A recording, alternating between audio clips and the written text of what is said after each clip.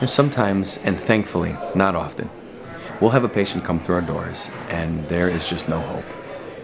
We don't have the supplies, the stamina, frankly, the staff to help this person. But I do have the hair.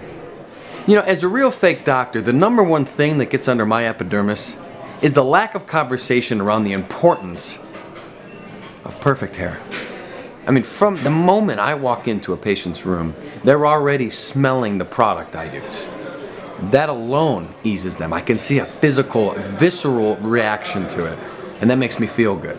The style is the next most important thing to me. In fact, it probably takes the cake.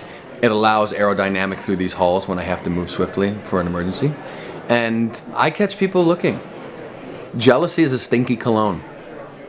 To those aspiring, real, and fake professionals, I want to let you know that with some hard work, I mean hard work, and a little dab of magic move, your hair too could be like mine.